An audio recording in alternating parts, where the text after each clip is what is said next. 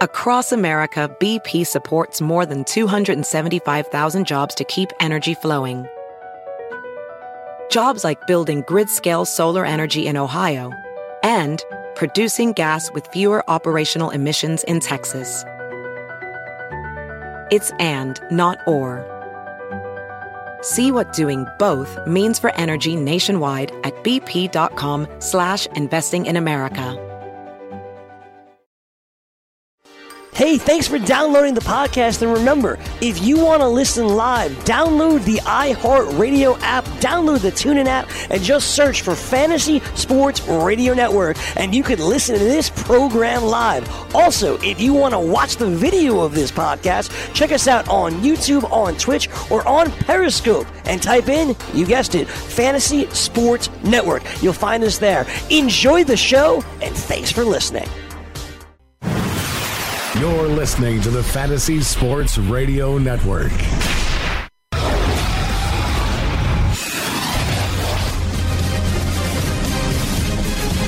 You are now tuned in to the Roto Experts.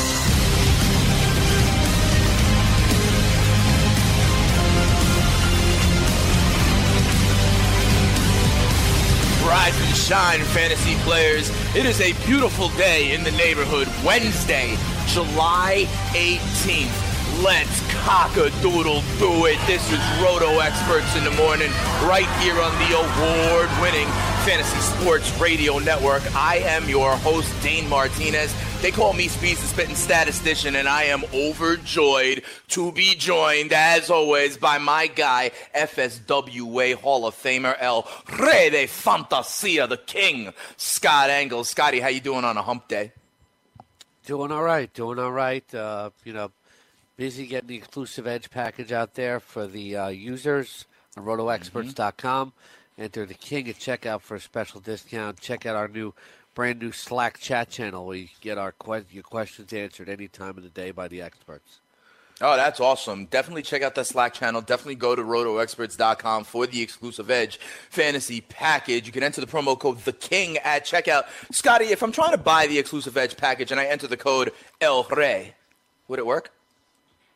No, you got to use English, but maybe I could do something about that. All right, we might have to figure that out. We'll ask what Josh Hader thinks about that, but we'll talk about that and the All-Star game and all the things that are happening around Major League Baseball in our next segment a little bit later on. Listen, we believe Manny Machado could be on the move today. In fact, we think the only reason it wasn't announced yesterday is because of the Midsummer Classic. You know, Josh Hader gives up some bombs, but then there were more bombs when he looked at his phone. We'll get into all that. And really, why the All-Star game, in my opinion, was the pure embodiment of the way baseball is in 2018. But we'll get to that in a little while because I know a lot of people are all hyped up on fantasy football, so we got to get you ready for that. Scott mentioned the Roto Experts exclusive Edge package. Remember, you could also holler at us if you want kind of this live advice. The number to call is 844-843-6879 if you want to chat it up with Scotty and myself. You also can hit us up on Twitter at Spittin' Speeds, at ScottyRotoX, and at Roto Experts, of course, later when Jake joins the show, at All In Kid. Scott, I got a couple of things I want to bounce off you that I saw yesterday.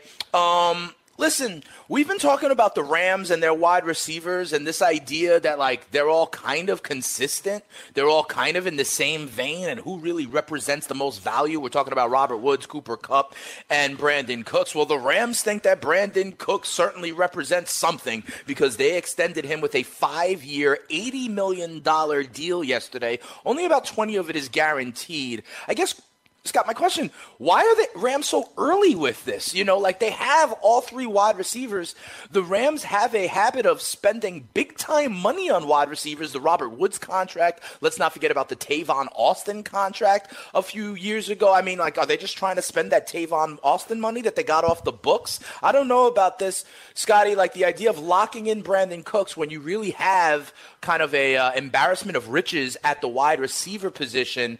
They're putting forth all this money now. On the horizon is Todd Gurley, Jared Goff, and others. What do you think about this contract extension for Cooks? I think maybe they learned something from Tavon Austin that, what a quality wide receiver looks like. And, Right. now Tavon Austin listed as the Cowboys depth chart as a running back. So that tells you how Tavon Austin worked out. They want to lock him in. Something the Patriots did not want to do. I think it's already been proven that, like I always say, there are two types of quarterbacks: those who make their receivers better. Right. You got guys like Tom Brady, Aaron Rodgers, Russell Wilson, that they can make guys play above their abilities or better than they are. That's why I worry about Paul Richardson, because I don't know if he's going to be quite as good with Alex Smith in Washington. But I'm getting off on another point there. But there are others that if you surround them with the right talent, they'll excel or they'll play very well. And I think Jared Goff is that kind of guy. And you saw last year with three quality receivers, and they lost Sammy Watkins. They replaced him with Cooks, which might be turn out to be an upgrade. That they have a very deep receiving crew for Jared Goff to have offensive balance, to continue to excel. And from a fantasy perspective, you like seeing that because you have a guy who can pretty much do it all in Cooper Kupp. He's a possession guy, but he can also get downfield and in the red zone. Robert Woods is, he's the guy who's like maybe a little bit of a bigger target, can make that toe tap catch on the sideline. And then Cooks is the deep threat. You have a diverse crew of wide receivers. They want to lock that in for Jared Goff so they can continue to invest in that franchise quarterback and have him continue to play well for a while. Yeah, interesting. And, on the defensive side of the ball, Scott, these Rams are they're all in. They have guys that, the Aaron Donald money is going to come to bear eventually. The kind of contract holdout, whatever's going on there. They took on Ndamukong Suh money. The people like Aqib Talib, Marcus Peters. It feels like they know their window is like open right now.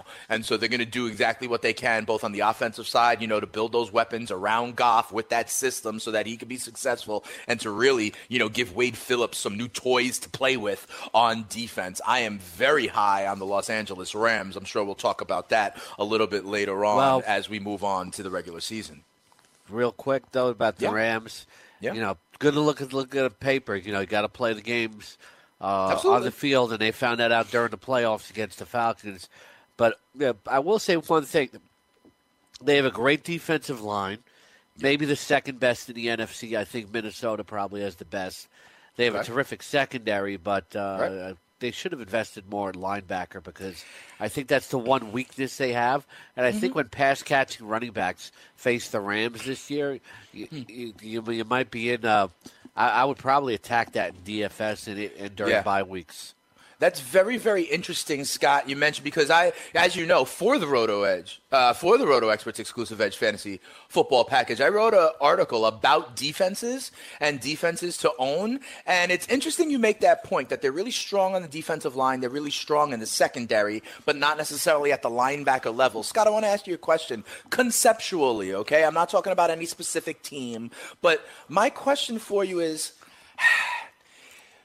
could it be, and this is my kind of thesis, that the linebacker level is becoming less and less important in the NFL these days, Scott, as we move, and I think that that's the defensive, kind of inverse of this becoming such a passing league. With becoming such a passing league, you don't have those kind of like Takeo Spikes middle linebackers that stop the run anymore. The run isn't as important part of the game. And so defenses are really looking to just what they need to do to stop the passing game, and that is two things: get pressure on the quarterback with that D-line or the edge, and to cover. And that's what they're doing with the secondary. My question is similar to how, say, the fullback is less and less important on offense in today's NFL. Could the argument be made that the linebacker, especially the kind of run-stopping linebacker, the Takeo Spikes mold, is less important these days? Yeah, I think you're just looking at the. Well, I'm not saying that you were necessarily just looking at the Rams and making that judgment. I don't think so. I think it depends on the team. I think the Rams made a mistake not by not by addressing that, but I think it really depends at what team you look at, because you look at Seattle. Bobby Wagner is a super run stopper, probably the best in the league. You can make an argument for Luke Kuechly when he's healthy. There are still some very good run stoppers out there. Right, but those guys that you're mentioning, Bobby Wagner, for example, he is a different kind of run stopping linebacker. So is Luke Kuechly. These guys are much more agile, much more sideline to sideline than they ever was as like the thumpers before. And here's another example of what I'm talking about. Let's say the Los Angeles Chargers, Scott, like they struggled stopping the run last year and were still a top 5 defense because of that line getting pressure with Bosa and Ingram, and because of that secondary with Hayward and King and getting Jason Verrett back. And then what do they do with the 17th overall pick that was widely heralded? They go and get Derwin James, a safety who is that defensive chess piece that can kind of move around. You mentioned Minnesota, same kind of thing in Minnesota with that defensive line with Danielle Hunter bringing in Richardson on that line. Minnesota has a then the secondary. Minnesota has Kendricks and Anthony Barr. That Absolutely. is a terrific linebacking crew right there. Absolutely, but that is not – but think about it. These are guys – Barr was a guy that was drafted, okay? What are they investing money to bring in was, say, Sheldon Richardson on the defensive line. So I do think it's interesting. Because they already had those guys at linebacker. How you get them, it doesn't matter. What you're saying is, that the run-stopping linebacker doesn't matter anymore. I disagree. I'm saying it matters you, less. I don't know. Guys like Eric Kendricks, C.J. Mosley, they don't get as much publicity, but I still think those guys are very important. You can't get chewed up on the ground because that sets up even more dangerous play action that keeps your offense off the field. So, look, it is more of a passing league, but I think run-stopping linebackers are still very important. Okay, so then let me ask you the open question before we move on. If you ask guys who play at IDP leagues too, because they're always I understand that. That's not what I'm talking about. Those tackle guys, yeah. That's not what I'm talking about, Scott. So if you acknowledge that what you said, that it's becoming a passing league, then just open forum. Then what is the defensive response to that? What do you mean, what is the defensive response? These things go in cycles, Scott. You talk about, say, the edge pass rusher, Lawrence Taylor breaking Joe Theismann, that's what necessitated the offensive side thinking about the quote-unquote blind side and the emphasis on the left tackle. These things go in cycles and waves. So now that it is becoming a passing league, how are defenses responding then? Well, that's a question over the past decade, but defenses are continually evolving, though. And and those evolutions, every team has a different defense.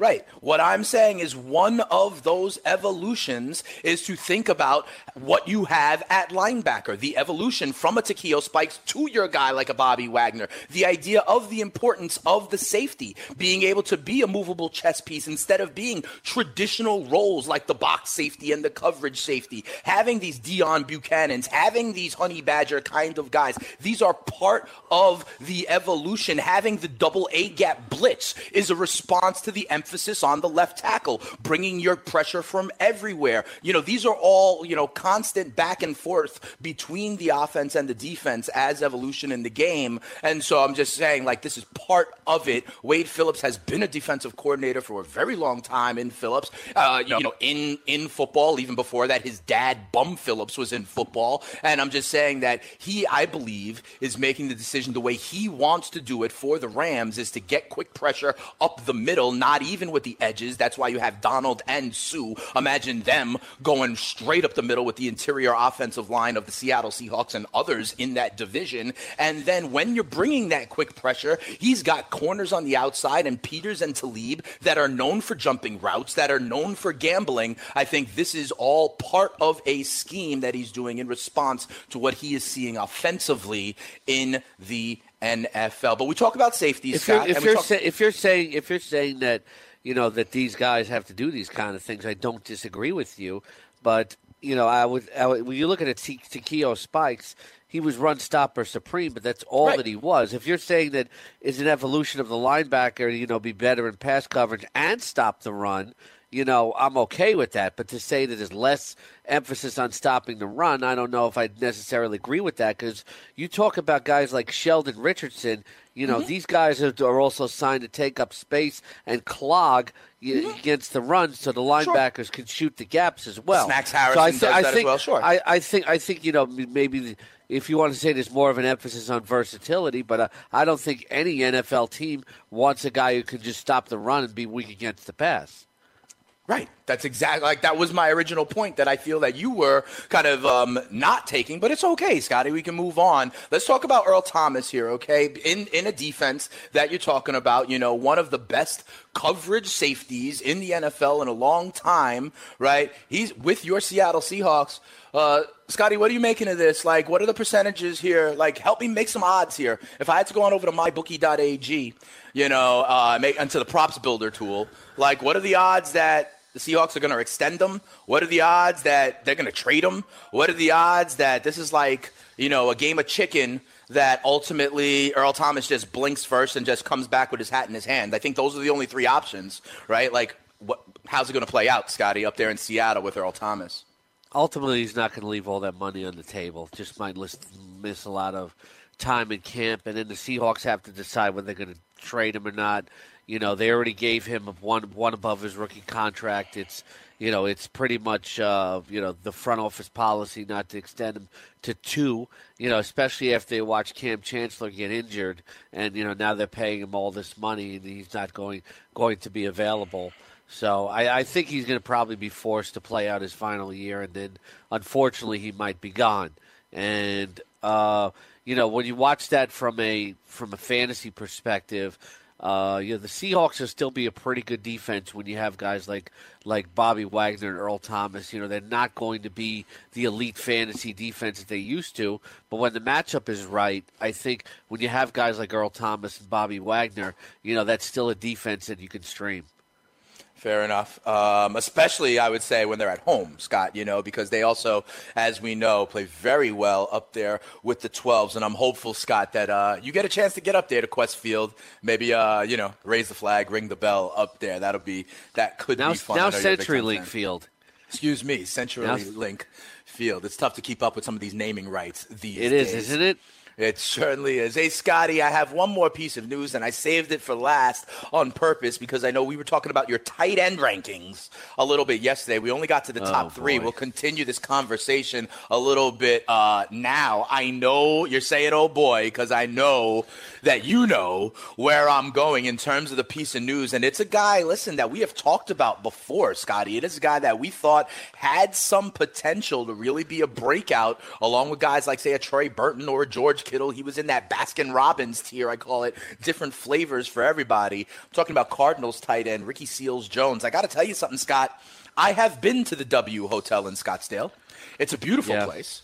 It's a beautiful place, a little pool party action. I've done it before, but it seems like Ricky Seals-Jones, when you got to go, you got to go, okay? And he was arrested last night, I guess, or a couple days ago. I guess he was trying to get to the bathroom, shoving security out of the way or whatever it is. Scott, the incident is the incident, whatever it is, and we could have a commentary about what football players do when they're not under the watchful eye of the teams in this 3-week period until training camp and stuff like that. But I want to talk about it like I know you do from a pure fantasy aspect. Scott, this guy is inside the top 10 of your rankings. A lot of people see him as a diamond in the rough. 2-part question. Part 1, do you expect a suspension, and if so, for how long on this? And part 2, what are the implications on your rankings? I know a couple weeks ago you dropped LaShawn McCoy vociferously after the buzz about that, facing, when there was a thought of a potential suspension. What do you think here with RSJ? First off, watch my expert drafts closely because I'm having bad luck this year. Did you draft RSJ also in Scotty Fish? We have the Fantasy Football Frenzy auction. Oh, yeah. Yeah. And I aggressively and maybe even overbid on Ricky Seals-Jones for $15, but I really wanted him, and the tight end pool was starting to dry up a little bit. And the next day after I get awarded him, this thing happens. Again, with these kind of situations, you never know how the league is going to react.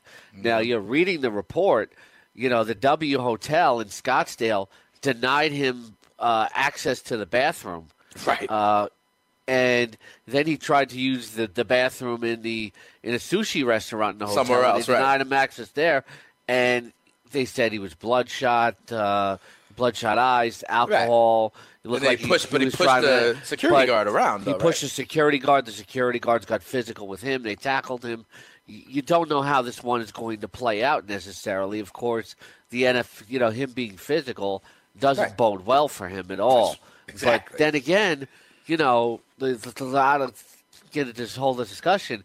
Is this a Starbucks thing? It's like, why are they denying the guy access? Were they just afraid of the large black men? They're denying somebody access to a bathroom. I like how you didn't want to say it, Scott. I said it out loud. They're just afraid of the large black man. But go ahead.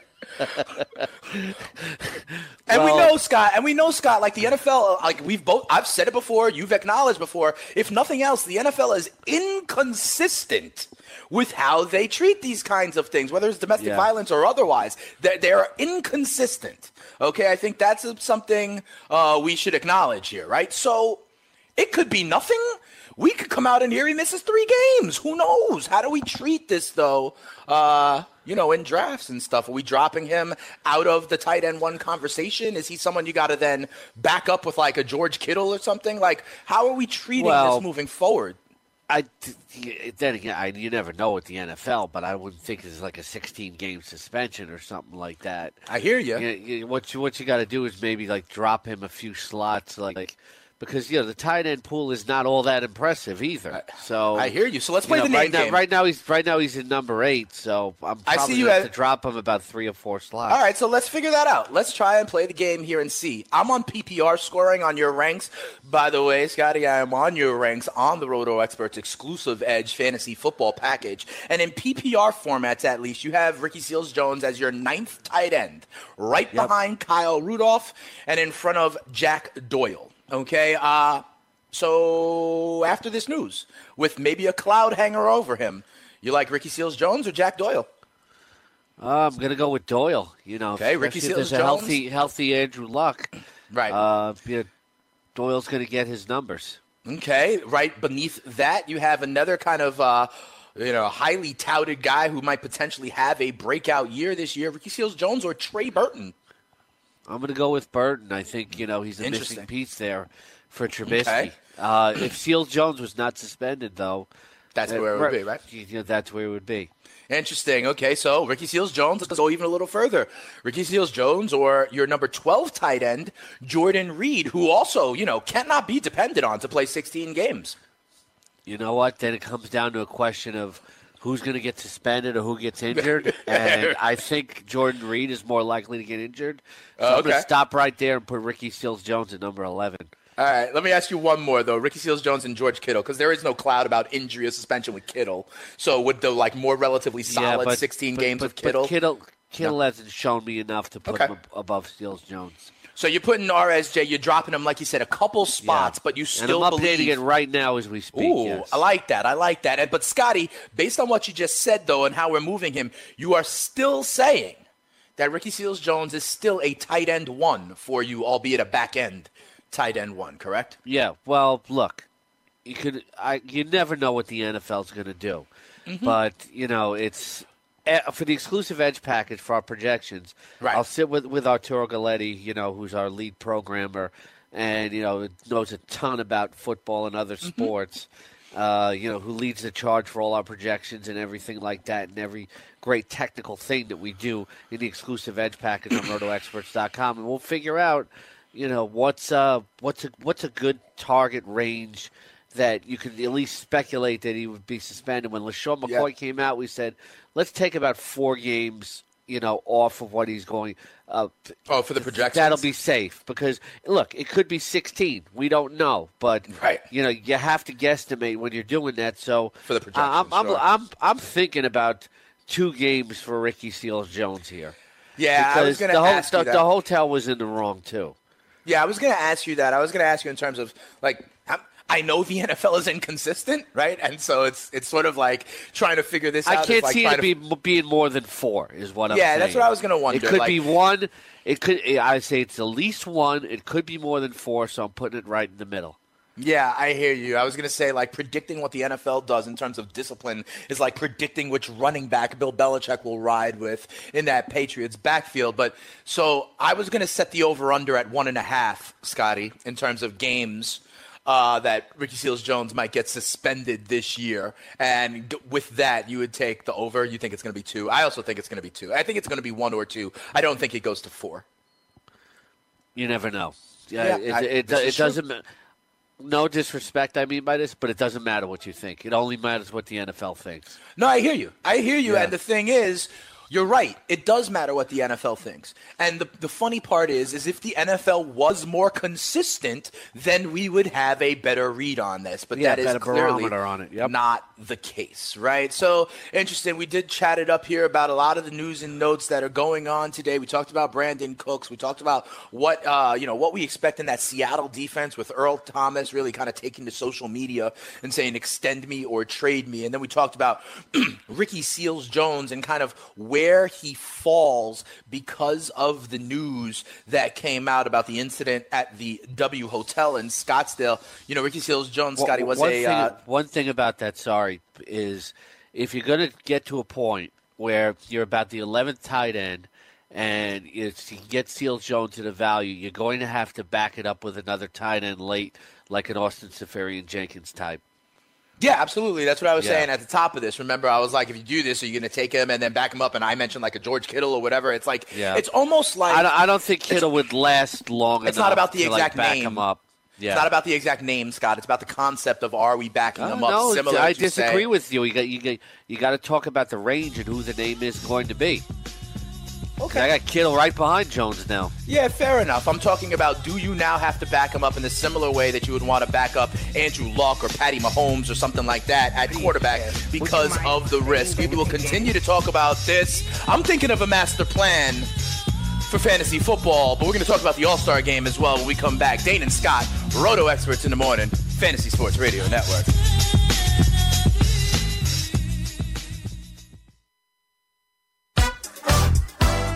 Are you new to daily fantasy? Are you a veteran? Either way, you can better your chances of winning money, and lots of it, by going to dailyroto.com.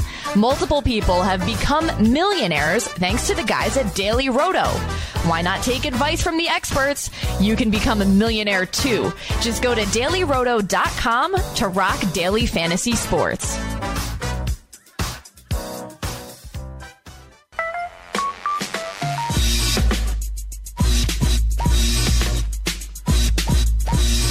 Welcome back to Roto Experts in the Morning right here on the Fantasy Sports Radio Network. Scott Engel and Spittin' Statistician Scotty. I don't know, man. I don't know if you heard the commercial, but these guys were already giving you stuff about Ricky Seals-Jones in the auction, like spending whatever it was, $15 for him. And unfortunately compounding that with the issue that took place in Scottsdale yesterday. RSJ may be facing some discipline from the league. But then again, you never know, and that is because of the inconsistency. No. You don't. And yeah, that's what I'm saying. You don't know. You don't. And I wanted Seals-Jones. I aggressively overbid for them. They disagree. That's their right. If Corey wants to, clown it out to be entertaining, that's fine. He said, I can't add. Well, here's some math for you, Corey. We've played each other 15 times, one-on-one. I've won 10. You've won 5. You do the math about who's twice as better. Woo! Yeah. Spitting hot fire there. Yeah. Hey, Chris Bavona down there in the fantasy pit of misery. Dilly to you, my friend. Do me a favor. Yeah. You got to clip that. And whatever commercial is played about these guys giving my man El Rey de Fantasia any kind of grief, you got to make sure that that's a clip that's played right after that in response, head-to-head all time. My man Scott Engel has a 667 winning percentage against the fantasy executive. You don't come at the king and not pay for it. You know come what at I'm the saying? king. Best not come at the king and miss. Also, Corey. We're going hard here. You want some more math? You got $0 for winning the flex 2 years ago. I won the GST, and I can definitely add up my $3,000. Ooh, we talking stacks, baby. Scotty Angle tells you what it's really about, and it's about us here at the Fantasy Sports Radio Network helping you win your leagues and win that cash. And one of the ways, Scotty, I was telling people, we were giving people help to win that cash in fantasy baseball. Scotty, weeks ago, I was telling people that if you own Manny Machado in an AL-only league, you need to trade him for 60, 70, 80 cents on the dollar, and you need to do it right now because Manny Machado is going to evaporate from your player universe, okay? Everybody was talking speculation that Manny Machado was going to get traded. We heard buzz yesterday that they were down to like the medical reports. Ken Rosenthal interviews Manny Machado in the 6th inning yesterday. He's talking about the Orioles in the past tense. He's taking selfies and yucking it up with potential new Dodgers teammate Matt Kemp. They interview Matt Kemp during the game in the outfield, and he's like, I don't know what you're talking about. I can't talk about that. It reminds me, Scott, do you remember a few years ago when the Red Sox were playing the Rockies in the World Series, and in the middle of that series, the news broke about like Alex Rodriguez's incredible contract, and the stuff was like, we never like something like a trade or a contract or news to detract from a big-time event in Major League Baseball. Scotty, I've got to believe that the only reason this trade has not been announced yet for Manny Machado is so Machado could play for the American League last night, and B, because they didn't want anything taking away from the Midsummer Classic, but it looks like Machado to the Dodgers is all but done. Yeah, it looks that way, and it looks like they're only going to get minor leaguers in return for what might be a 2-month rental, but the Dodgers making a push for it. If they get him in-house and he likes playing in Los Angeles, they can certainly have the first crack at extending him here. And from a fantasy perspective, you knew this was coming. So hopefully, if you're an AL-only league where you lose the rights to the player if he gets traded, that you've planned ahead for this. And that's why you got to listen to us. I was in a mono league a few years ago that I really liked because sometimes you get the players in return that are traded from the other side. And, if any of these kids come up during the stretch run and contribute, you have the rights to them. I like that. You get those rule. players. That is not that any of these guys are going to contribute this year for Baltimore. Yeah, no, I hear you, but that is an interesting feature, right? In this kind of situation, you get the assets back as well as the fantasy manager or owner. I think that is very, very interesting. Scotty, yesterday was the Midsummer Classic, and I mentioned it at the top of the show. Scotty, to me, this was a prototypical 2018 game, okay? I'm talking 3 true outcomes all over the place. At one point, I think it was like after 7 innings, the game was 2-2. Nothing but solo home runs so far, right? And there were literally the same amount of home runs as like non-home run hits. Look at this. I'm talking about like until the 10th inning. All the runs were scored via the big fly, right? And then you look at these 3 true outcomes. I'm telling you, the National League, 13 strikeouts and 13 hits they gave up. More than a K per 9 innings, right? The American League, 12 strikeouts, only giving up 7 hits. They hit a batter as well. There was something like, what was it? There was 10 home runs in this game and 20 hits in this game. Literally 50% of the hits in this game were home runs. There were no real hits. There were no rallies. There was nothing like that. This was people getting struck out or going big fly. In essence, these were not the Major League Baseball All-Stars. These were the 3 true outcome All-Stars, Scotty. This was baseball in 2018. Yeah, it was. And it was actually more exciting than I thought it was going to be. To see Gene Segura's reaction after he hit that go-ahead home run shows you actually how much the players were actually really into this game. Max Scherzer talking about what an honor it is to play in his hometown, etc. Miking up the guys and talking to them during the game. That was cool. I think it was a really good presentation last night. I was pleasantly surprised by the All-Star game, but I actually didn't catch Alex Bregman's go-ahead home run in the back-to-backs with him and Springer. But, this was more of an exciting game than a lot of regular season games, to be honest with you. Absolutely. It was exciting. But the bad part about us fantasy players, though, is I have Segura on my fantasy team, and he hit a 3-run homer, and I got all excited, but I then remembered it didn't count. Yeah, you get no credit for it. I own Aaron Judge, who went big fly in this game as well. You know what I kind of thought was interesting?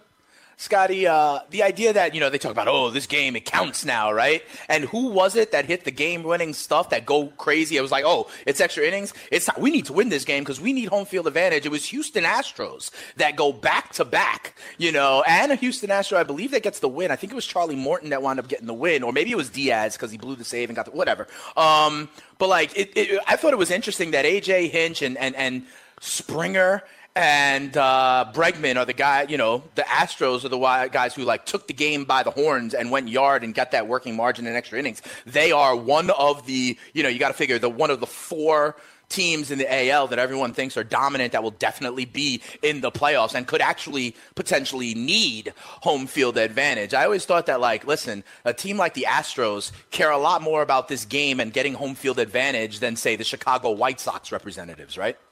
Yeah, but the thing is that it no longer determines home field advantage. Since 2017, it hasn't determined the home field advantage. That was a pure exhibition game, which made it all the more refreshing to see the Gene Segura reaction. Yeah, absolutely. That is true. Thanks for checking me on that. I was worried we might have another tie when we went to extra innings. They were talking about it in terms of the managers like to get everybody involved, and they did that before Scooter Gennett goes yard to tie it up in the bottom of the 9th. And then the other thing is they were worried about the weather forecast. They were worried about getting this game in. An All-Star game has never been rained out. I was wondering what would happen all of a sudden, but they did get it done. I will say this, Scotty. You mentioned Gene Segura, and you mentioned his reaction after the big-time home run. I don't know if you saw, Scott, I don't know if you were watching the game. Were you watching that part of the game? Yeah.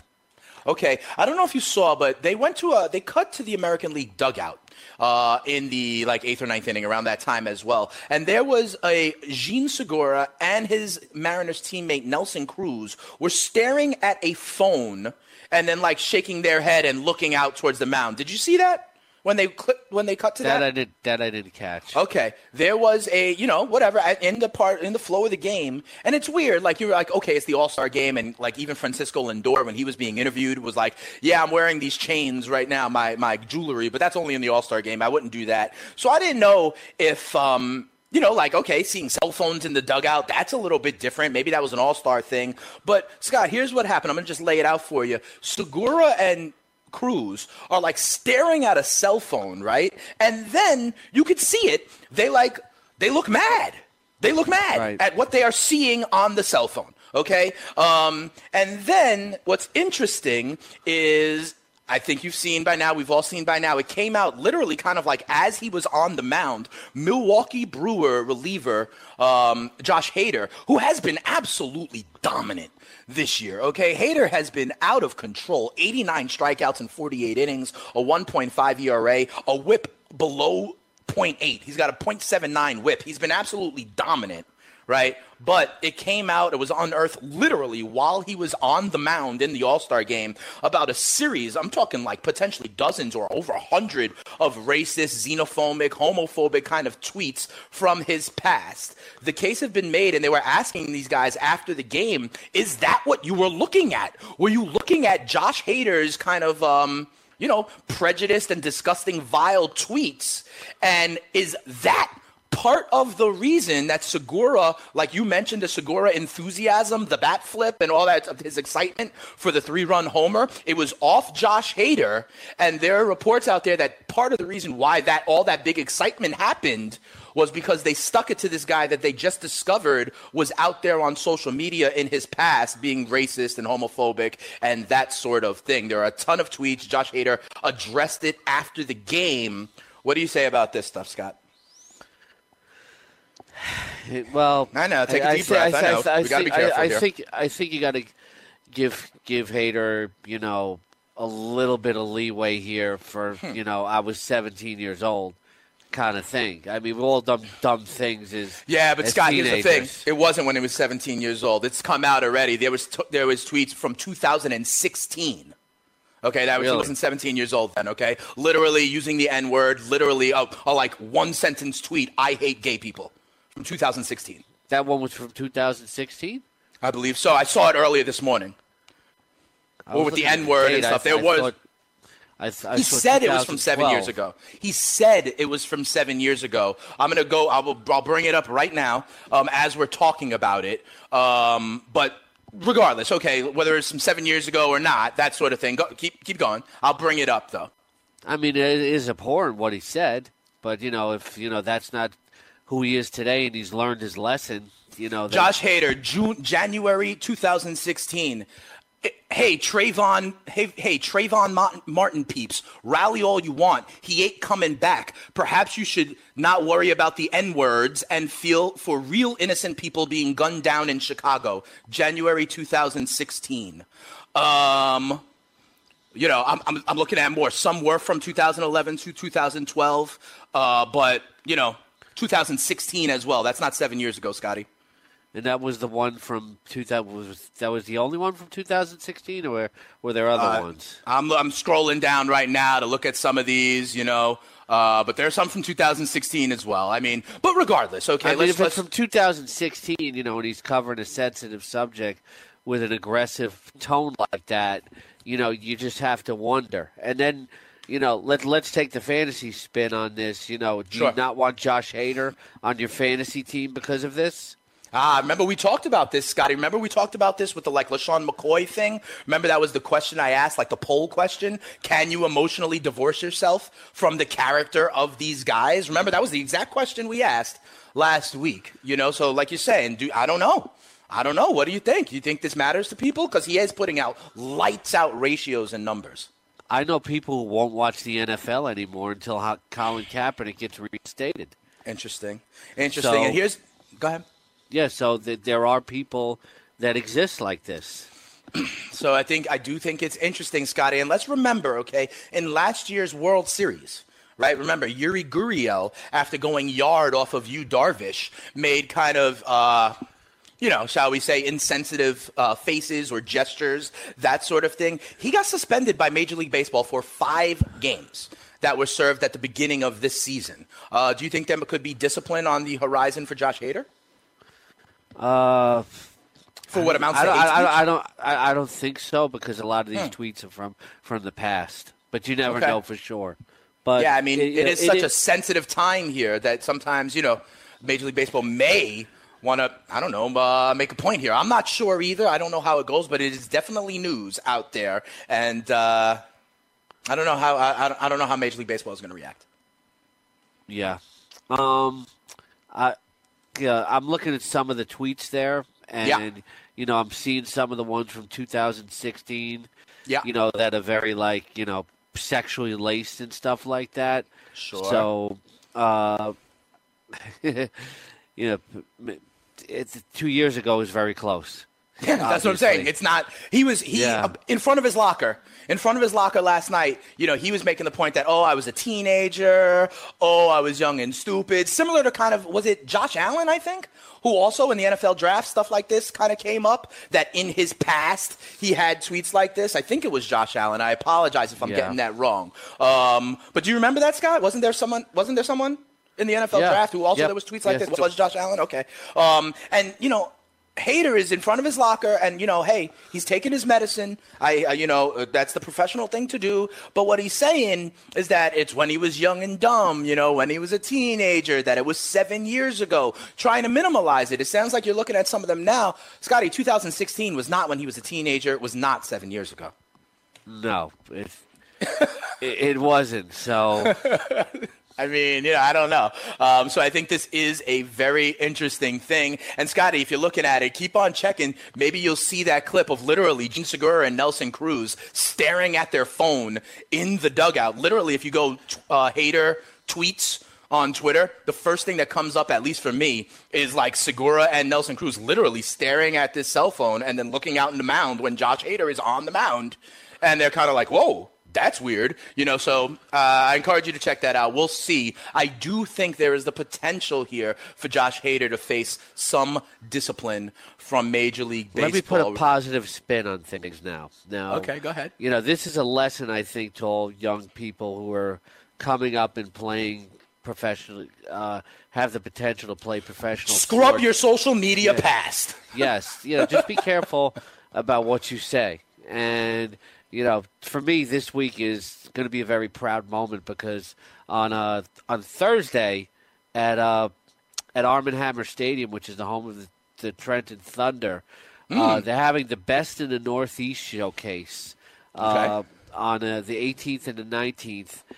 Basically, it's training and scouting sessions for some of the top high school players in the Northeast. And my nephew, Joseph Brown, who plays pitcher and shortstop, is going to be involved in the Best showcase? in the Northeast showcase tomorrow and Thursday. That's awesome. And so do me a favor. Tell your nephew, don't hit send. Like Herman Edwards always says, okay? Like, listen, they will find this stuff. They always find this stuff. I'm not worried about him. What I'm saying is, no, I'm not saying him. I'm saying generally. I'm putting a positive spin on things that that a lot of these kids are careful. I know his dad, who's my brother-in-law, is like, very much, very much into his baseball career, etc., and what he does, and he's a good kid with a good head on his shoulders. That's awesome. And that's how you need to be. Yeah, absolutely. That is how you need to be. You need to take your craft serious, and you need to think about the professionalism that goes along with being a professional athlete. It's not all just glitz and glamour. There is a certain way you need to carry yourself. There's a certain amount of practice and work you need to put in your craft, whether that's film and playbook study, whether that's, kind of the engagement with the fans, being an ambassador for the league and for your team. There are a lot of responsibilities that come with all the glitz, glamour, and salary of being a professional athlete. But it comes out all the time. People are going to dig this stuff up in your past and are going to drop it on you at the worst possible time. Remember, Scotty, Laramie Tunsil, who was supposed to be the number 1 overall pick, the offensive lineman out of LSU, and literally like 10 minutes before the NFL draft, the video surfaced of him smoking marijuana out of a gas mask, stuff like that. These things will drop on you from your past. That's why, the best way to do is just live a straight and narrow and, tolerant and happy life, shall we say. But Scotty, do you have anything else on this? You have to be careful, about your personality, but just back to the hater thing. I'd be interested to see, any of our listeners who want to call up at 844-843-6879. This goes back to the Ray Rice thing. Like, what kind of caliber of person do you want on your fantasy sports team? How much does it matter?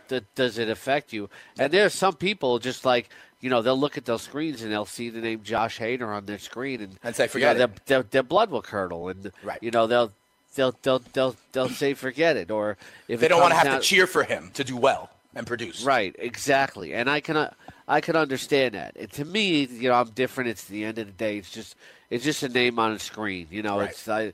I'm not dealing with you as a person.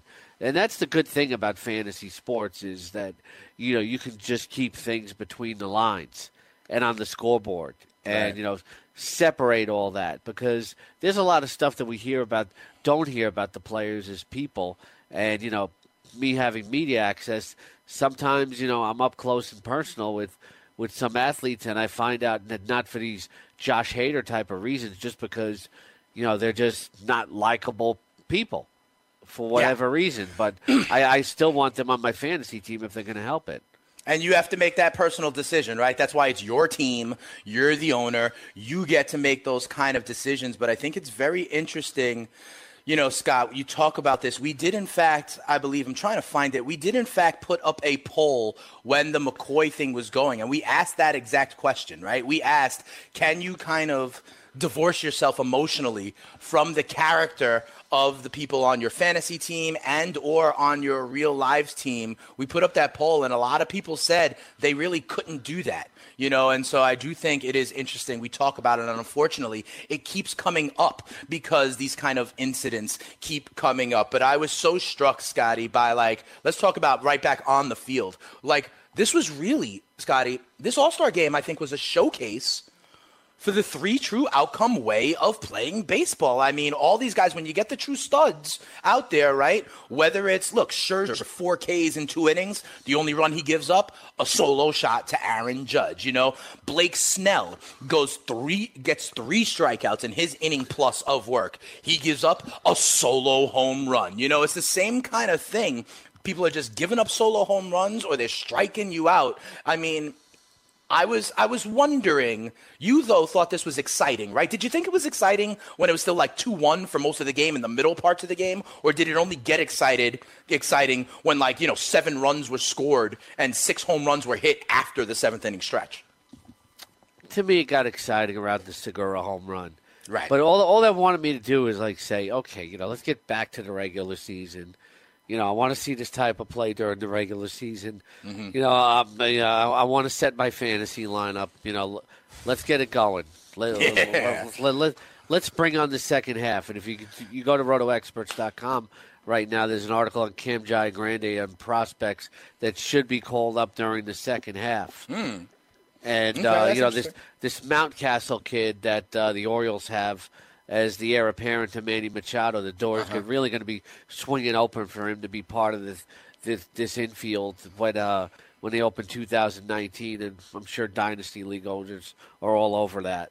Yeah, absolutely. Okay, so keep it locked there as we keep it moving into the second half of the baseball season. You talk about prospects who will come up. Scott, I have been calling for a while for Vladimir Guerrero Jr. over there in Toronto to get called up. Remember Josh Donaldson on the last year of his current deal. Bichette's probably going to come up at some point. Bichette, absolutely. We got they also have, I think, Biggio's kid in Toronto as well. So we'll keep an eye out on all of those things. Scotty, you know how you wanted to, end it kind of on a light note. You were talking about your nephew because, we don't want to get into the vile stuff that Josh Hader put out there, whether it was 7 years ago or 2 years ago. I have two kind of lighthearted things for you connected to close out today. And yes, Scotty, we're going to talk about the Yankees real quick because, you had your Seahawks time. You mentioned out there in New Jersey, the showcase for the Northeast, stuff like that. The New York Yankees, their minor league affiliates, get this, Scotty, their AA affiliate is the Trenton Thunder. On Fridays in the summertime, they are going to, instead of being known as the Trenton Thunder, they are going to be known as the Trenton Taylor Hams to honor a big-time Jersey kind of food, that's served in diners across the state. And then their single-A affiliate, the Staten Island Yankees, are on Saturdays this summer going to be known as the Staten Island Pizza Rats. That because of the viral video of the rat dragging the pizza slice down the subway stairs a couple of summers ago. This obviously just to get a little bit of buzz and fun, minor league baseball kind of stuff. But you can go ahead and buy some of these hats or shirts as well. Which team name do you like better, Scotty? The Trenton Taylor Hams or the Staten Island Pizza Rats? Probably the Pizza Rats. I mean, to me, that's more amusing. But with fantasy football season, coming up, it's we're going to want to hear some of our users' best team names. Yes, absolutely. Team names are great. My current team name, my team that won the championship last year, I had Nuke Hopkins, and so I was code to the Nukes. I love all the nicknames, Scotty, because I am a nicknames guy live on air and for fantasy team names. So we should definitely do something where we kind of get submissions. Maybe we do another little eight name bracket or something like that as we move on. We definitely want to hear your submissions. Holler at us, tomorrow and every day at 844-843-6879. Engage with us on Twitter. And as always, go on and get the Roto Experts exclusive Edge fantasy package. Scotty, you have a great rest of the day, all right, brother, man? I guess we'll get back into these tight end ranks a little bit tomorrow. Hopefully you make a move on Ricky Seals-Jones. You're making that move today, right, on the rankings? Yeah, and I'm looking at my Dynasty League in about, maybe 7 years, drafting Joseph Brown, my nephew, my fantasy baseball team. There you go. Just make sure he stays away from questionable stuff on social media because it'll come back to get him, but I'm sure he's on the straight and narrow. Don't hit send, like Herm Edwards said. Have a great day, Scotty. Talk to you tomorrow. You're listening to the Fantasy Sports Radio Network.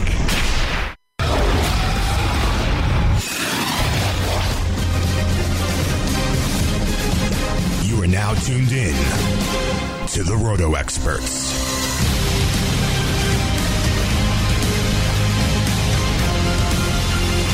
Welcome back to Roto Experts in the Morning, fantasy players, right here on the Fantasy Sports Radio Network. Dane Martinez, Speeds, the spitting statistician, and I am joined for the second hour by my man, the #1 accuracy ranker in the business, the all-in kid, Jake Seeley. Jake, how you doing on a hump day, halfway through the week? How you feeling? I'm doing fine. How you doing? I'm doing all right, Jake. We got a jam-packed hour, man. We may touch on 4 different sports. Obviously, we're going to talk football as we get people ready for fantasy football and fantasy football drafts. Remember to get the Roto Experts exclusive Edge fantasy package. Don't forget, enter the promo code ALLINKID at checkout for a special discount. Jake, a little bit later on in the show, I want to tell you that I have been to the bathroom at the W Hotel in Scottsdale. It's very nice. It's very nice. And when you got to go, you got to go. We'll talk about that a little bit later on. I will say this, Jake. The King, Scotty Engel, had some talk about his auction draft recently and then went hard at Corey Parson. We'll talk about that a little bit later on. We have potential NBA news as well. It looks like there could be a trade with the San Antonio Spurs and the Toronto Raptors potentially that we may get into. Listen, we may, in fact, we're looking forward to having Colin Drew join the show. This idea of, the British Open or the Open Championship is going on in Scotland starting tomorrow.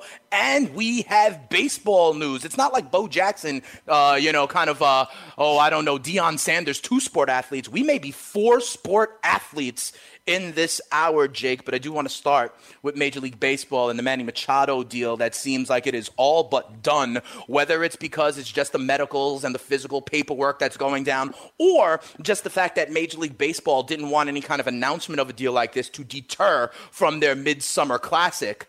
I'm reminded of like when A-Rod news interrupted the World Series about a decade ago, but it looks like this Manny Machado to the Dodgers thing is all but done, right, Jake?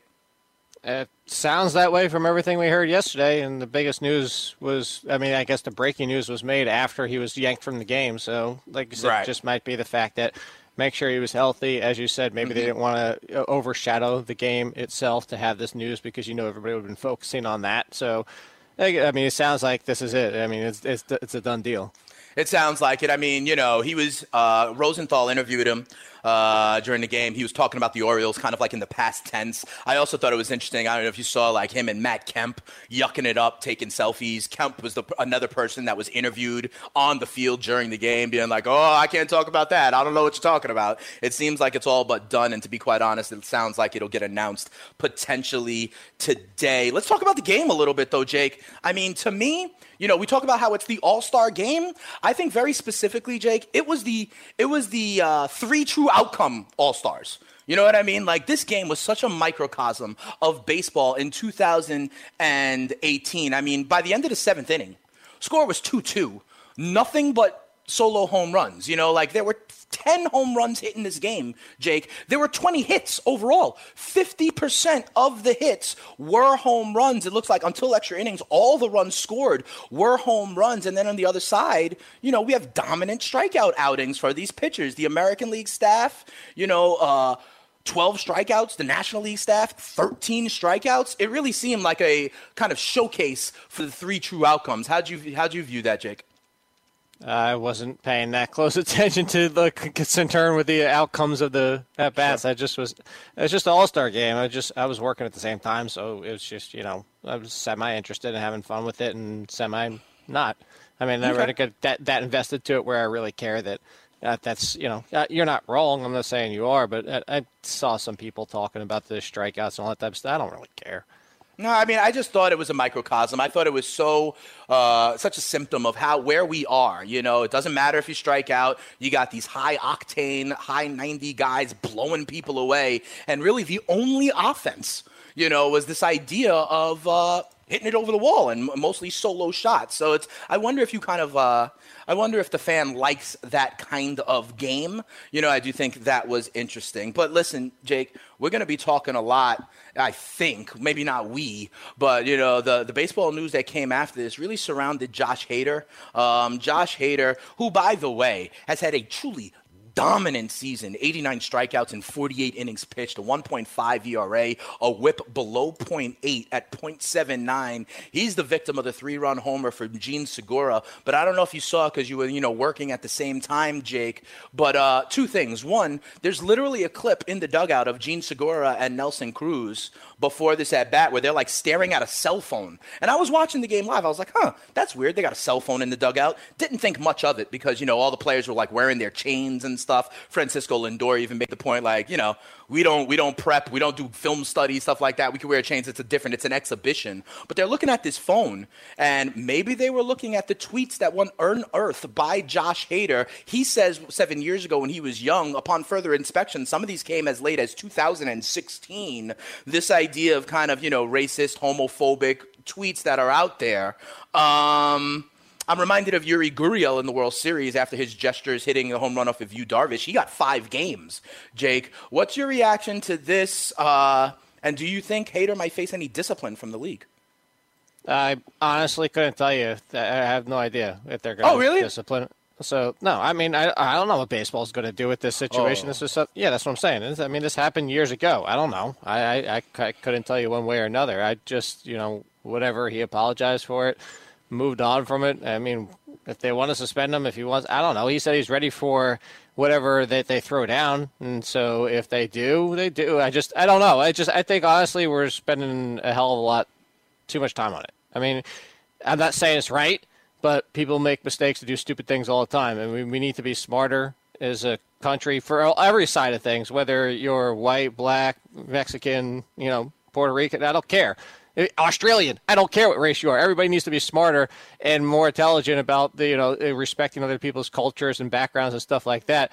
But at the same time, he's not the first person to slip up and say something stupid, and he won't be the last.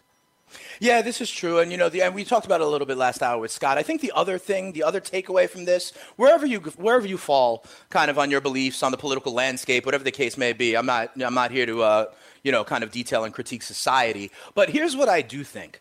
Here's what I do think is important. We saw this leading up to the draft, the NFL draft, with Josh Allen, I believe it was, as well, Jake. We've seen other examples where literally at the highest leverage point of your career, something gets dropped from social media. I'm reminded even back in the day, back in the day, a couple of years ago, remember Laramie Tunsil was primed to be the number 1 overall pick, and then literally 15 minutes before the draft, a video from social media surfaced. I think, I'm reminded of Herman Edwards, right? When he goes to these kind of symposiums for the rookies, and he's just like, don't hit send. I think, to be honest, that is one of the biggest things here, Jake. These kids, these millennials who grew up on social media have to understand that their social media profiles are just like talking into a microphone these days at a press conference. And you really have to almost scrub your social media past because those things are going to come back at you, Jake. I think there is a kind of lesson learned or additional warning for other athletes and kids coming up these days. You have to treat social media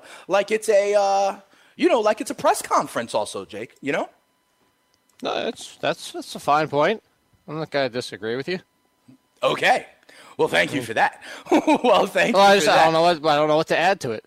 No, I hear you, Jake. Let's move on, okay? Because yes, the American League does get their extra inning win. I believe it was a showcase for the 3 true outcomes. Jake is ready to move on. Jake is ready to move on to the second half of the season. Jake is ready to move on to other news and notes. I said we got 4 sports to cover here today, Jake.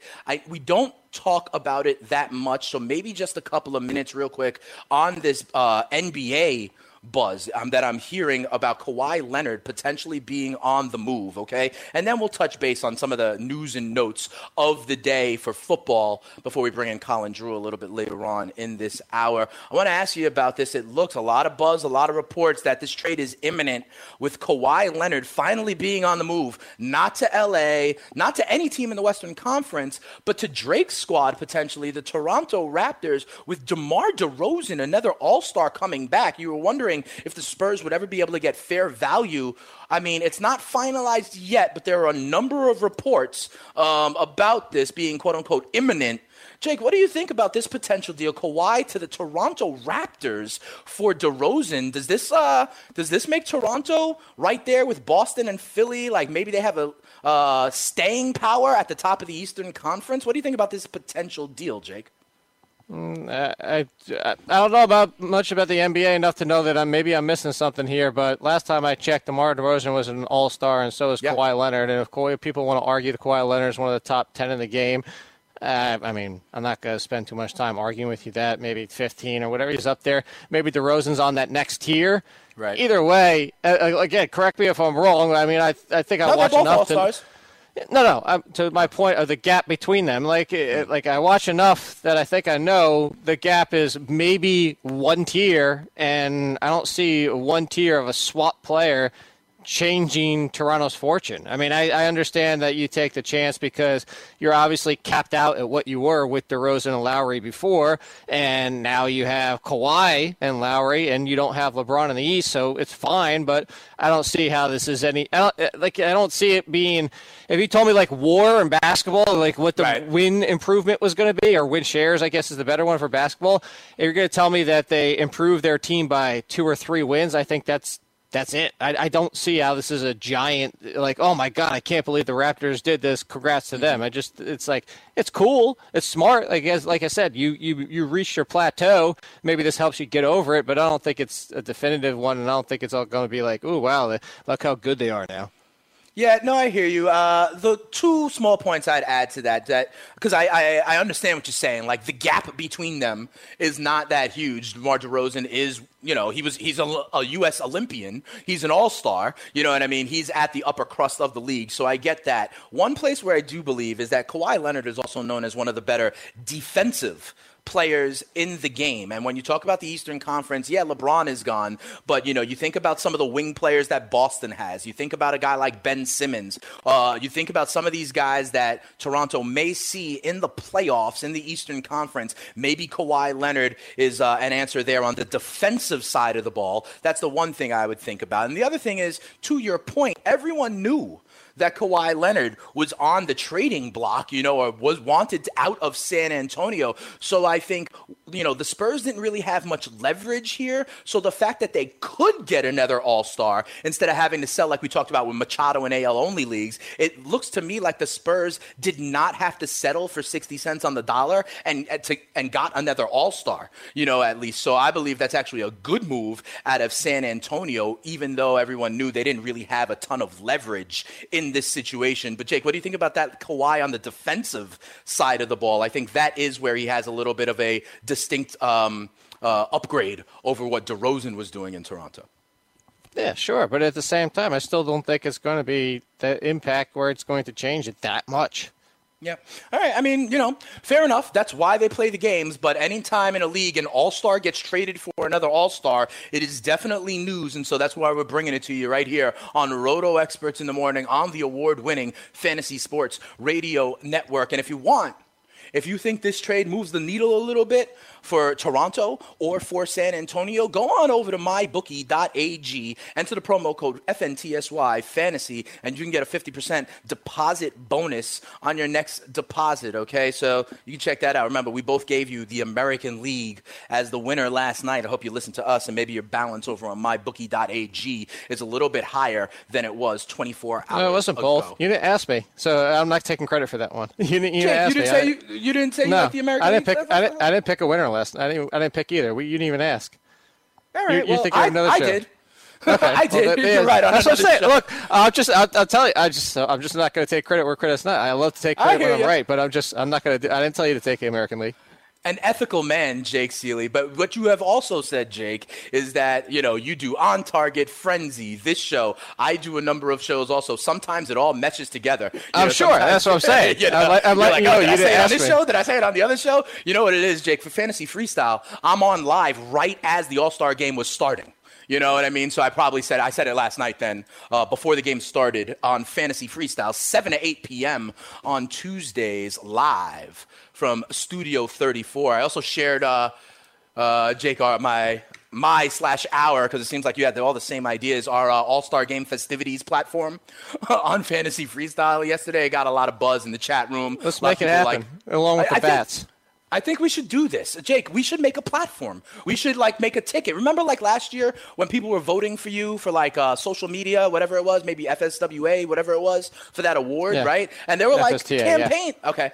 FSTA, FSWA, they're all organizations out there that support what we do. There's a difference though. So I just Fair enough. You're up for that award. And there were campaign slogans and signs and stuff in the studio and stuff like that. We need to maybe make the Sealy Martinez ticket or the Martinez Sealy ticket, whatever the case may be. Make maybe the All-Star game great again. Yeah, and that could be part of our platform. I think that could be part of our platform.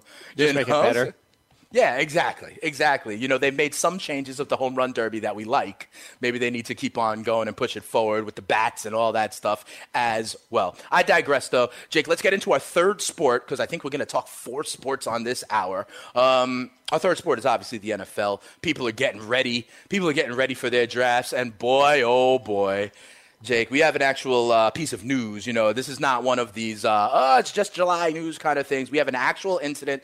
Jake, I have used the bathroom at the W Hotel in Scottsdale, and they let me. It was no kind of problem. It's a beautiful place. It's very nice. I did a little pool party action up there. Shout out to my man Joe Titleman out there. Not the case for Ricky Seals-Jones. Arizona Cardinals tight end was trying to, gotta go, you gotta go. But apparently then he tried to go in a restaurant in the hotel or whatever, wind up getting in a physical altercation with the bouncer or the security guard. This is interesting. Also coming off, I hear a promo, Jake, as we use as a commercial, where you and our guy, the fantasy executive, were already giving the king, Scott Angle, a little bit of grief because you guys thought he overpaid for Ricky Seals-Jones in an auction. Not thought, he did. All right, well, there you go. And this news may compound that. What's your read on this situation? I think the problem here, Jake, and we've discussed this, the NFL is so inconsistent that I have no way to read the tea leaves on this one, but I'm going to let you try. What do you think happens as a result of this, what we hear from Ricky Seals-Jones? No, it's the same thing. Like you said, there's no way to know. I mean, if you read the account, too, he shoved him in the shoulder with one hand. It wasn't even it was kind of one of those probably, get off me type of things or just get out of my way. This is the thing is it's getting so annoying nowadays with all this stuff with, all these situations of, go back to Foster and stuff like that. This one, obviously something happened. This isn't making up a story. But at the same time, really, we have to charge him with assault? Really, it's assault? Assault. Definitely people should be, if it's assault, please call the cops. Please put the people in jail. Please have them arrested. No problem with that. But giving you a little shove on the shoulder to get out of my way because I'm trying to go to the bathroom, I've shoved people in the shoulders in New York when they won't respect the area on the sidewalk, thinking they own the entire sidewalk that's got 17 people trying to walk side by side on it, and they give you the shoulder shove, and I give them the shove back. It's so what, you're gonna call assault on me that? And that's my point. It's really, this is what we're doing now. Yeah, I mean, this is the kind of sensitive PC kind of culture that we're in on some level. I hear what you're saying and how serious of an incident this may or may not have been. I wasn't there. I don't know. But I think the hard part, Jake, is when you overlay this with what we have described before as the ridiculous inconsistency of how the NFL might treat this, and I think that's where it becomes a little bit crazy. I mean, you personally, Scott had Ricky Seals-Jones as something like number 10 in his rankings, right? You had him far lower, although we have talked about him as someone who could kind of break out in your last rankings. You have Ricky Seals-Jones. I'm looking at PPR scoring, Jake. You have him as tight end 19, but that is, say, whatever, 3 spots ahead, say, of consensus or ADP. I know you didn't adjust LaShawn McCoy after the reports came out from him. Are you going to adjust Ricky Seals-Jones in your ranks? No. Not until the NFL actually does come out and say he's going to be suspended for, say, 2 games or something like that? Yep. Okay. When that happens, we will check in with Jake and see the impact at that point. But we can't make that decision until we actually know what the details are. And the challenge comes because, like we said, the NFL is incredibly inconsistent with how they kind of treat these things. You want to move on, Jake? You want to move on to our Dallas Cowboys? It looks like they are. Oh, no. We got some other news and notes. I want to ask you about this Brandon Cooks contract extension, Jake. He gets a 5-year, $80 million deal, but you have taught me well, Jake. You have taught me to look at the guaranteed money, and out of this $80 million deal, it looks like only $20 million of it is guaranteed. I got to ask you a question, like, why are the Rams so comfortable spending so much of their money on the wide receiver position? You know, they have Robert Woods to a big contract. Let's not forget about the Tavon Austin deal that happened a few years ago. Robert Woods isn't a big contract till next year. He's got zero dead money after this year. Okay, but still, like, they are investing at the wide receiver position, Jake. What do you think is behind this? Do you think this is smart allocation of resources by the Los Angeles Rams? We have talked about how they have a Hurd, they have Cooks, they have Woods, they have Kupp, all their pass catchers. And we talked about how close these guys may or may not be. They are supporting Jared Goff, with the XYZ affair, right? A Kupp out of the slot, a Woods who could do that toe tap stuff, a guy like Cooks who is that downfield threat to replace a Sammy Watkins. Do you believe, do you agree with this kind of model of team construction and, with all this money on the guys on the outside? I mean, obviously, we could sit here and say we agree or we don't, and I think it's too much to invest too, and especially at the wide receiver position. I mean, you look at a team like the Patriots who have done the complete opposite, that pretty much have invested that contract across all their wide receivers, like the total. And that includes Edelman and the rest. So, you can look at it both ways. It's just a culture, obviously. It's a culture difference between the two is the fact that, on the one hand, the Patriots are going to do it their way. They also have Tom Brady at quarterback. And then you have the Rams with the offensive-minded head coach, Sean McVay, who's going to go the other direction. Do I think it's smart? No. Do I think Brandon Cooks deserves the kind of money that he's getting now? He's the fourth highest paid wide receiver in the NFL. No, because I don't think he's a complete wide receiver. He's still very young, so that's a good thing. But this is where they want to invest. And like I said, the fact is, if you look at it, Robert Woods after this season as zero debt, they can move on from Robert Woods after this season. They can go with Brandon Cooks and Cooper Kupp. So it's not like they're tied down to 3 wide receivers in big money because Cooper Kupp's going to be coming up in another, so it's 1, 2, 3, so another 2 years. So the fact that he's not going to have a contract next year, that's going to be huge. Woods will be gone. So it's not investing that much when you really think about it. It just is for this season. Fair enough, but here's part of what I'm thinking about also with the Rams, Jake. I mean, Todd Gurley's going to be done with his rookie deal real soon. They're going to have to address that. Jared Goff, similarly, they're going to have to address. We all talk about Le'Veon Bell and holdouts and all that and franchise tag, but, they got Aaron Donald coming up as well. They decided to take on the Ndamukong Suh but that's not the wide receiver position. You got to pay at least one wide receiver if you want top-end talent there. I understand that, but what I'm saying is, might they be painting themselves in a corner as it relates to a Gurley or a Goff contract, which are on the horizon for sure? No, absolutely not. It's like I said, they don't have Woods after this season. They can let him go for nothing. Where are their other big contracts? Those are going to be coming up, and Donald. They'll pay them. Yeah, they'll pay Gurley and Donald next year. Goff is at least another year or two away. This is Goff's, third year? Yeah, because Winston and Mariota are in year 4, so Goff and Wentz are in year 3. And they'll get the 5th year option on top. So he's got 2 more years on Goff, right? Yeah. And then maybe they argue after the 4th year because of the 5th year option and similar to Odell Beckham and all that type of stuff. But the fact is, they'll make it work. You can have 5 people that are getting paid a decent amount of money in the NFL.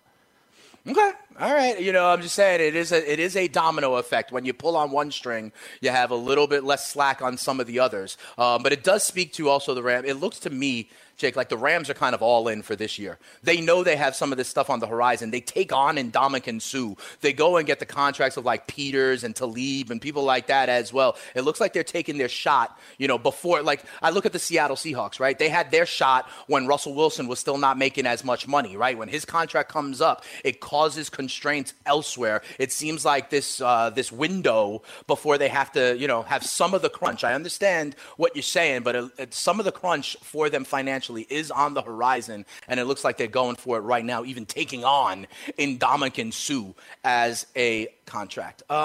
Jake, speaking of the Seattle Seahawks, and speaking of kind of like money constraints and what that does for your flexibility, Earl Thomas is still out there. And yesterday, I believe it was, he was like, listen, extend me or trade me. Now, this can go one of three ways, Jake, and I want you to almost to like kind of handicap these for me. One way is Seattle can turn around and trade him, right? One thing is, Seattle can kind of turn around and agree to him and like extend his contract. Or the other thing that can happen is nothing. And eventually Earl Thomas decides to not sit out, not hold out, and comes back and plays out the rest of his contract almost with his hat in his hands. Which of those three are the most likely outcome to you? How do you think this one plays out for Earl Thomas and the Seattle Seahawks?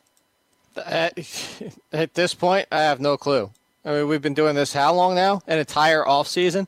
Yeah. I don't know how this is going to happen. It's like, ideally, he wants out of there for him. But at the same time, it's sports, man. It's all sports types. Depending on the situation, what are you going to do? Like, how much leverage do you really have? Le'Veon Bell. What did I say from day one on Le'Veon Bell?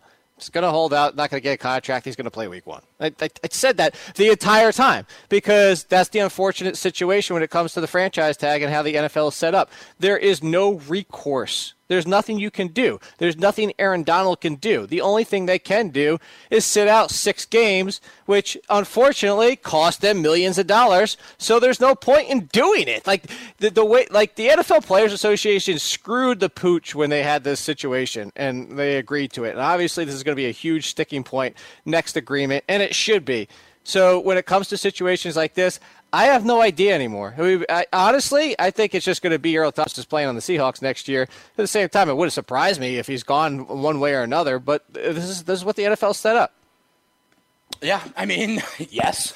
Yes, it is true. It is true. And even though it is June or July, we still got to fill this time with all the same projections and speculations that some of the beat writers do and things of that nature. When we talk about Earl Thomas, we even remember things like last year during the season at the end of that Cowboys game. It's been widely reported how he went to Jason Garrett and sort of was like, hey, try and get me, that sort of thing. So, these are kind of like the only tactics that Earl Thomas has. It's like kind of the only bullets left in his chamber. So we'll see how he plays it, and we'll see how the Seattle Seahawks respond. As you know, Jake, our guy Scotty Engel, as a big-time Seahawks fan, is certainly hoping that he winds up staying with the as the only member of the Legion of Boom. As we mentioned, Jake, Earl Thomas was talking about Dallas as a potential option, and Dallas is the team that we are going to break down in our team-by-team previews, kind of as we stay focused on the NFC East.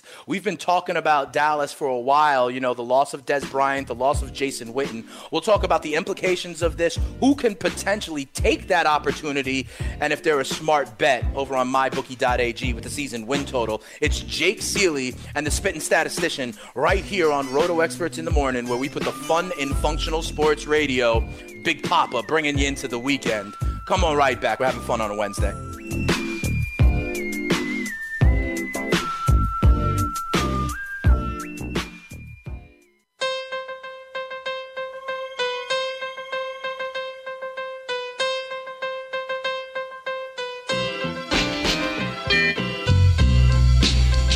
Shimmy ya.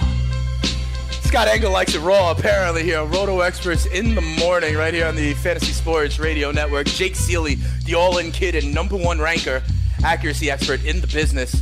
I'm merely the spitting statistician, the stable genius and vocal minority of the Fantasy Sports Radio Network. We put the fun in functional sports radio here. Roto Experts in the Morning. Jake, a lot of stuff right there. I heard you guys. I heard the commercial.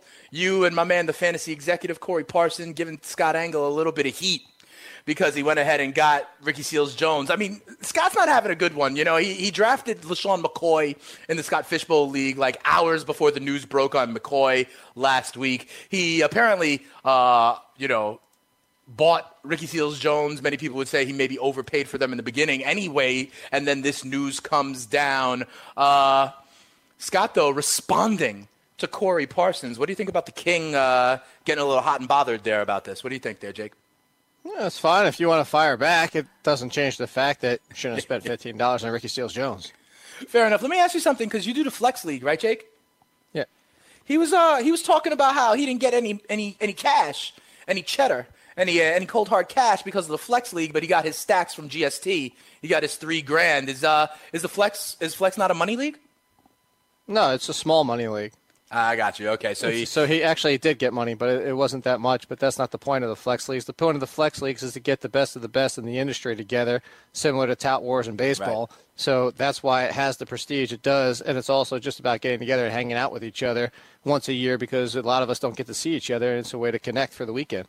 Yeah, absolutely, and that is the beauty of all fantasy sports, right? It's about that camaraderie. So many people do this with maybe friends from high school or whatever, and they've moved across the country, across the world. The funny part, Jake, is in some of my home leagues, the hardest part is finding out a draft time because we have to also, accommodate people that live in, London or in, Seoul, South Korea, how fantasy sports really bring people together. You're talking about that being the kind of gist of any league. I completely agree. Well, you know what? Honestly, if he wants, I could find a replacement for Scott in the flex leagues. If he doesn't think it's prestigious enough. Listen, Jake. I've been clamoring to get into more expert leagues here too. Oh, let me ask you this, Dane. If you're playing in a home league and your pot is $20,000, sure. Does that make your competition immediately better than the best of the best and the experts just because it's more money? Not necessarily. It could. I mean, there's a. That's what I'm saying. Not necessarily. Maybe. It doesn't necessarily make it more competitive either. Right. It makes it more and more stakes. That's a crutch argument that because there's more money, that's what Medica used to do. What the NFFC is definitively better than everything else because it's more money. No, I agree with you, Jake. And to be quite honest, I'd love to find the league that is higher stakes and less competitive. To be quite honest, I would too. If you're going to tell me there's a $10,000 buy-in with a bunch of moves in it, I'll join it tomorrow. Exactly, Jake. We're trying to win our leagues and win that cash. You know what I'm saying? But Jake, all I'm saying is, I'm just throwing it out there again. If there's any spots in the flex league, you guys draft. I told you you're at the waiting list. I told you you're on the waiting list. There's a waiting list. I can't. There's only so much I can do. Like you're on the waiting list. I'm trying to think like people that you might even know that I've even told it's on the waiting list. And it's all good. This is with Florio get booted out because he can't be here. So I know Florio is leaving on a jet plane. The Tazi brothers are on the waiting list. There's a couple. So, who do we have in this league? Can you tell me a little bit of who are the amazing people that are putting small amounts of money into this league and competing with the best of the best? I know you are in it. I know Scott is in it. Who's the rest of this league there, Jake? Well, the one at DC. Is Murchison, Corey Parson, David Ganos, for people that know David Ganos. Great, one of the best in the business. Great guy. Sure. Jeff Hazley, Jody Smith, Joe Dolan, Carl Shafchick, Michael Rathburn, Rich Rebar, Scott Fish, and Steve Gallo. Steve Gallo won last year. And then New York as Adam Azer, Adam Ronis, Bob Long, Brandon Marianne Lee, Dennis Esser, Elliot Christ, Eric Young. Coach. Yes, Eric Young. Sanity. Nice. Yep. Frank Stanfield, because he's still here. Graham Barfield, Jamie Eisenberg, Jeff Ratcliffe, Jen Ryan, Jim McCormick, Joe Pizzapia, Maria Marino, Matt Medica, awesome. Mike Tagliere, who actually maybe, Pat Thorman, Rick Wolf, Scott Barrett, Scott Angle, Tim Haney. And so, if there's a spot, you're at there's like three people at the top. There's actually like a 6-person waiting list, but I'm on the middle of the list. I'm towards the middle of that list. You're more towards the top. All right, I'll take 2 or 3 out of 6. You could take Scott's place apparently. Hey, listen, Scott doesn't. Hey, all I know is that it didn't sit well with him. Let's put it that way. It didn't sit well with him that you guys were already giving him smack for the $15, I believe it was, for RSJ, and compounding the issue was whatever took place at the W Hotel in Scottsdale. Yes, that's what happens when you're wrong. You come after other people. I hear you, Jake. I hear you. You try to defer it. We've learned this practice from our commander in tweets, in fact. The idea of deflecting and, kind of, hey, look at this shiny thing over there anytime something may be closing in. But that's not what we're here for. I digress. Jake, it sounds like we're not necessarily going to have some time to speak with Colin Drew today. He usually does join us here on Wednesdays to talk a little bit of PGA golf. We do have a huge major championship going on this week in Scotland in Carnoustie, the Open Championship. So what I will do, guys, is I'm telling you, go on over to rotoexperts.com. Go to dailyroto.com, okay? We can't say this enough. At Daily Roto, they make millionaires. We talked with Colin Drew when they were doing the Masters, I think it was, Jake, right? I think it was the U.S. Open, the last major. The guy who did win the Millionaire Maker was a Daily Roto subscriber. So listen, unless you're allergic to money, you should definitely go on over to Daily Roto, to Roto Experts, and get all the insights there. I was going to put together a lineup, Jake, but I was going to put together a lineup based on what Colin Drew told me, so to try and beat all the fish that play in just the majors. But I'm myself going to have to go on over to rotoexperts.com, to dailyroto.com, and get all the insight that we need. I do think it's interesting, Jake, and then we'll move on to the Dallas Cowboys. But, I always think it's cool watching the British Open, or the Open as they call it now, because, those bunkers are so crazy. The grass is so crazy. It's like a real hazardous course. It seems like there's a lot of that native area in these Open championships, right, Jake? Well, that's I wanted to ask about the question is the fact that it's supposed to be really dry, too. So the thing is, the ball could travel an extra 50 to 100 yards, and that's not an exaggeration. I read that. The extra 50 to 100 yards on the ground. Like that the fairways are going to be faster than the greens. So I wanted to know, does that mean, driving accuracy is king? Because, if you might not want it to go an extra 70 yards because it might roll an extra 70 yards or straight into a bunker, as you said. Yeah, I hear that. I thought about it in the same way, Jake. I think this maybe favors some of the control players, right? Because you ain't got to bang it. But if you can control that, even if you don't have huge length, it may not matter given the conditions and given the dryness that you say. But here, Jake and I, we are not necessarily the golf experts, but you should definitely go on over to dailyroto.com. What's that? What did I say? It's not about the size of the drive. It's about how you use it. Sure, Jake. I don't want to. I don't want to talk about. You just mentioned that when you're wrong or when you're not confident, you go attack other people. I don't want to seem like we're not confident about that, Jake. Oh, I wasn't saying that. I was just I don't hit the ball very far. I can be honest about that. Fair enough. Listen, my golf game is lacking because I don't have the power. I hear you. I just try and keep it straight. Also, listen, if I can control my accuracy, I don't care. I'll humble myself and, pull out the 6-iron all the time. But in any event, Jake, we do have just a couple of minutes before Carton and Friends takes over. Our guy Corey Parson, the fantasy executive, part of that show. We'll see what he has to say after he hears that retort from the king, Scott Angle. But with the time we have left, let's talk a little bit about these Dallas Cowboys. What kind of breaking news do we have? Okay, it's final. It's final, Jake. We talked about it. We talked about it early this hour. Kawhi Leonard has, in fact, it looks like the deal is done. It looks like Kawhi Leonard has, in fact, been traded to the Toronto Raptors for DeMar DeRozan. It looks like these things are becoming official. But, Jake, we talked about this, right? Kind of all-star for all-star. I believe this is maybe, kind of one of the best-case scenarios for the Spurs. Jake, they didn't have much leverage in this situation. So to get back another all-star, another Olympian, sort of a pretty good haul for San Antonio, given the leverage that they did or did not have, right? Yeah, I don't really have much to add to it at this point. Besides, I know. But besides the fact is that's where I'll agree with you. I do agree with it for everything we knew about the Spurs and thinking their hand was forced and they'd have to take 80 cents on the dollar or whatever. I'm actually surprised they got what they did. Yeah, so maybe that's Popovich working some magic, was able to, get back maybe not 100 cents on the dollar, but hey, they got a multi-time All-Star. They got a United States Olympian out of the deal. Yeah, what's up? No, go ahead. No, finish your point. I was kind of like, continue, finish your point. And then I was like, hey, okay, that was like a hey day and finish your point, and then you can realize that I was I didn't want you to continue on to the next one. I got you. That was pretty much the end. Like we said, given the leverage that they did or did not have, I do think they wind up going pretty well on this. What's up, Jake? So I wanted to say, because there's not a ton of time, did you want to talk about the Cowboys or save it tomorrow and then talk about something that I just found about what the MLB commissioner said about Mike Trout? let's talk about what you just found, brother man. That sounds good. And then what we could do is that then fits the rest of our NFC East previews into the rest of the week, right? So we could talk Dallas tomorrow. We could finish off the week with the New York Football Giants on Friday, and then it fits into that week, and we can move to the last division, which is the AFC East. We can talk about that next week. So go ahead, Jake. What's the commissioner saying about Mike Trout? So Mike Trout's he's saying it's actually Mike Trout's fault that he's not more popular. Back to our face of baseball brackets. Yeah, so this is his quote. It says, Mike has made decisions on what he wants to do, doesn't want to do, how he wants to spend his free time or not spend his free time. I think we could help him make his brand very big, but he has to make a decision to engage. It takes time and effort. Interesting. That is interesting to me.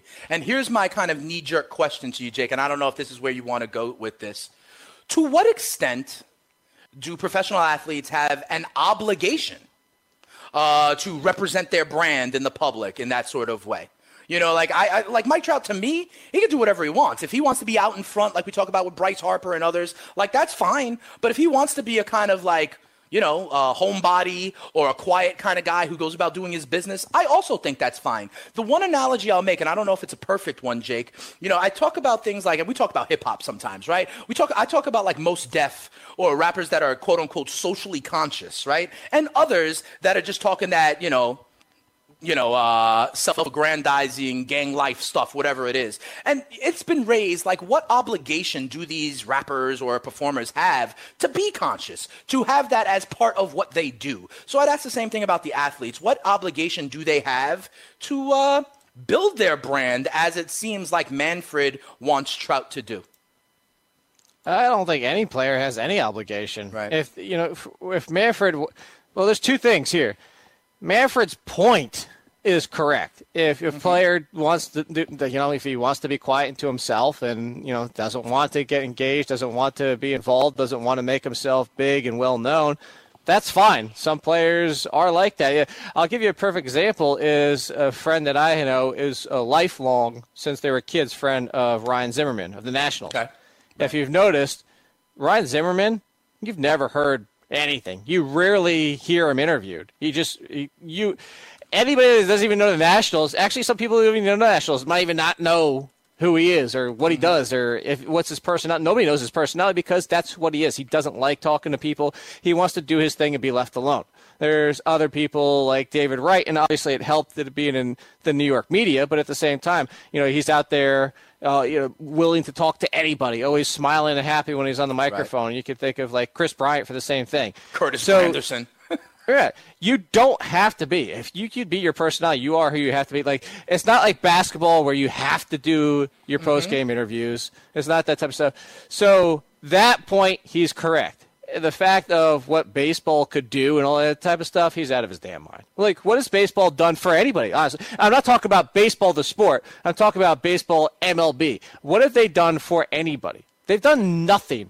We know Judge because he plays in New York and he hits mammoth home runs. MLB specifically hasn't done anything for him. Like, nothing. Like, people become face of baseball just because they're great and there's something that catches us. Like, that's what my argument about Jose Altuve was. Jose Altuve is helped by the fact that he's short too, but 2 years ago, even being 5'6", still nobody knew what he looks like. The fact is, baseball's got a face and identity problem because MLB does nothing to help their players. Manfred is 100% out of his mind on this one. They have done nothing to support. Like, ask football fans who don't really watch baseball, and I did it. I texted. That's what we were doing, that whole bracket thing. Yeah. I texted my buddy who barely watches baseball ever, even when the World Series is on, and I asked him to name the top 5 players in baseball. He could name 2 people, and it was Judge, and I forget who the other. It wasn't Trout. I forget who the other one was at this point. Interesting. And here's the thing, Jake, I'll take it a step further. Not only are they doing things to help people get out there, I would go further to say, in fact, they are stifling people and their creativity and their expression. I'm reminded of Bryce Harper, who wanted to put like the 100 emoji on his bat. Oh, that was the other one he said. Oh, Bryce Harper? You know, we talked about like how we like the bats, you know, that was coming out. We talk about other forms of expression and how, quite frankly, Major League Baseball, I think, is stifling this instead of embracing and championing and like helping provide pathways for this for its players. If anything, I believe it's kind of still of an old era where it's trying to norm and like kind of cookie cut everything, right? And almost stifling the expression of players. We talk about this all the time, whether it be the bat flip, whether it be what we talked about having those bats out there, whether it's about like we don't see Major League Baseball players on the David or you know on you know Jimmy Kimmel and stuff like that. So yeah, I hear you, and I would even say that the first step would be to like just allow freedom of expression, right? So that people can build their own brands in the way that they want with the platform that is Major League Baseball. You know what I'm saying, Jake? 100%. Like you're right. If they are doing anything, they're doing the exact opposite. Yep.